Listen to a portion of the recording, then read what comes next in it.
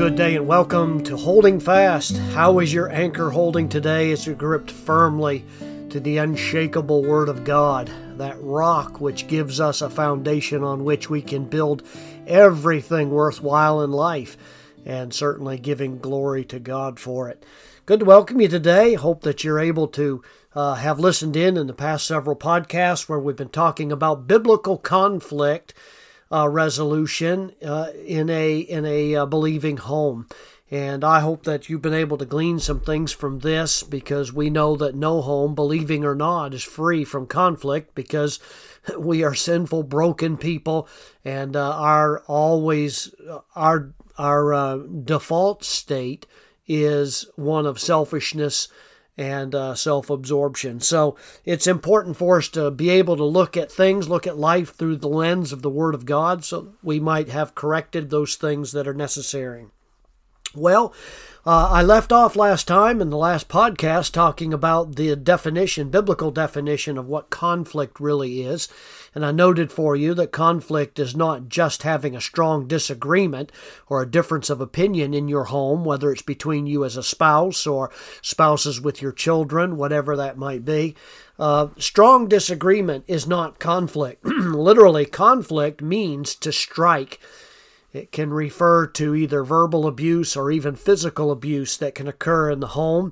When two people have a conflict, often it results in a physical fight or a verbal fight, but they're greatly pitted against each other. And conflict is when two parties are sinning against each other in their communication or in their actions, and therefore they are in opposition to one another.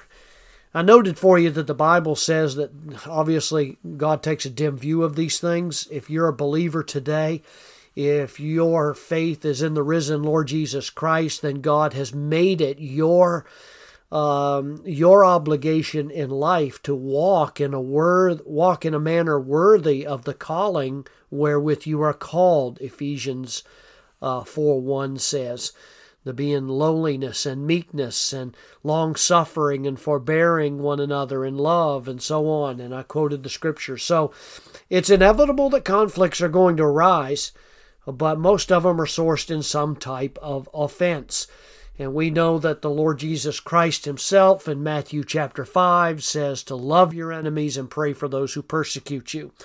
And we know that those within your own home, can be enemies if you're not careful and approach the situation in a biblical way. One of the most sobering passages I think you can read in the Bible is cited by the Lord in Matthew chapter 5, verse 21 and 22, where he puts actually being angry with someone on the same level as murder. That is a very staggering thought when you think about it.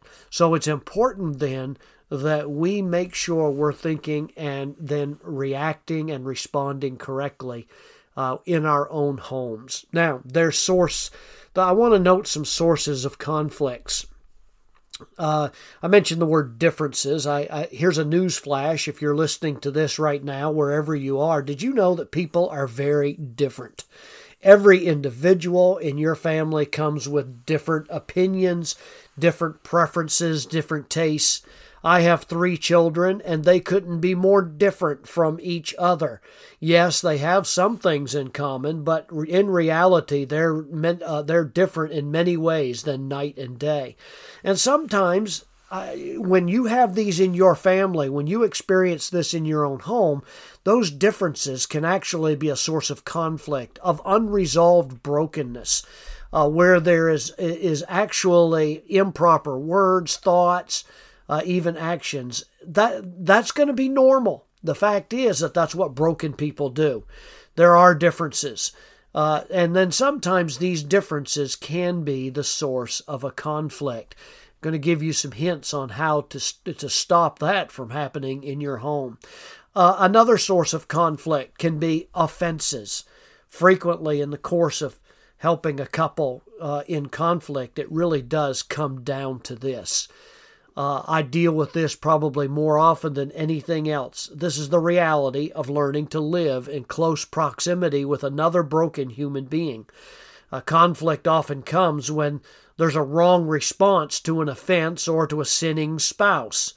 I remember one couple that had professed faith, yet selfishness and pride caused their relationship to deteriorate to the point that they had come to the church and were fighting in the parking lot, trying to teach them that just because one sins against the other does not demand that the other spouse respond the same way, but instead responding humbly and graciously to one another's disobedience and following the scriptural counsel and speaking the truth to one another.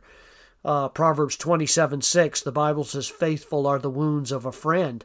That's the path to conflict resolution.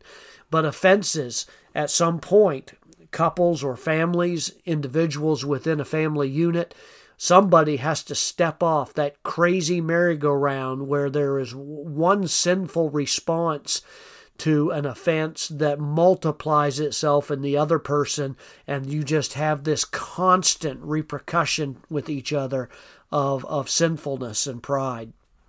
That has to be stopped. Proverbs 17:27, the Bible says, "He that hath knowledge spareth his words, and a man of understanding is of an excellent spirit." Or, I could put it this way, whoever restrains his words has knowledge, and he who has a cool spirit is a man of understanding. And folks, I think this is probably one of the greatest tragedies in many believing homes is that the offenses against one another continue to multiply until there's not even a decent thought that can be shared with each other.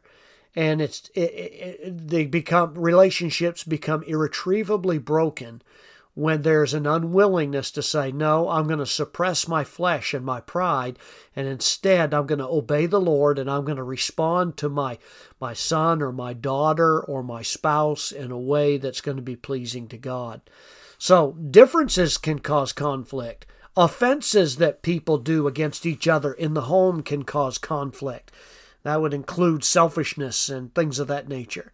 But there's also a third thing that can cause conflict, and that is the pride and flesh. Now, some of this is overlapped, but the reality is the human heart is desperately wicked. Jeremiah tells us that. The level of self-serving, self-exalting, self-absorbed, you notice the common thread in that terminology? Self-absorbed thinking never fails to amaze me. And you all that are listening to this, you know, my words are coming through your phone or your computer. You know what I'm talking about. The pull of my desires and my lusts and my pride is ever with me, and it wants to destroy my relationships with other people. That's the nature of depraved humanity. We constantly are battling, even against ourselves, by destroying those that would love me most. Proverbs 28:25 says, "An arrogant man stirs up strife." Proverbs 13:10, the Bible says, "By pride comes nothing but strife." And isn't that exactly what the Scriptures teach? I mean, over and over again, we are confronted with this. James chapter 4, for instance, verse 1, the Bible says, "From whence come wars and fightings among you? Come they not hence, even of your lusts that war in your members? Ye lust and have not, ye kill and desire to have and cannot obtain. You fight and war, yet you have not because you ask not. You ask and receive not because you ask amiss, that ye may consume it upon your lusts." James is literally saying in that passage that the quarrels and the conflicts in which you may find yourself right now are the outworking or the deeds of your fleshly lusts. That has to be squelched. That has to be changed in order for you to have conflict resolution in your home. It really is true, isn't it, folks, that we're our own worst enemies. And that has to begin with me. It has to begin with a reviving in me. The Apostle Paul wrote it this way in Galatians 5:19 through 21. He said in verse 19, "Now the works of the flesh are manifest, which are these: adultery, fornication, uncleanness, lasciviousness, idolatry, witchcraft, hatred, variance, emulations, wrath, strife, seditions, heresies, envyings, murders, drunkenness, revelings, and such like, of the which I tell you before, as I have also told you in time past, that they which do such things," listen to this, folks, "shall not inherit the kingdom of God." That pride and that arrogance of our hearts is what causes us our greatest struggles. Is it any wonder that I said a few podcasts ago that the advice to follow your heart is some of the dumbest, most dangerous, stupid advice you could ever be given? Because these are the things that are the outworking of your flesh. And he gives a lengthy list there in case you forgot that I just gave. So here are some of the root causes of conflicts.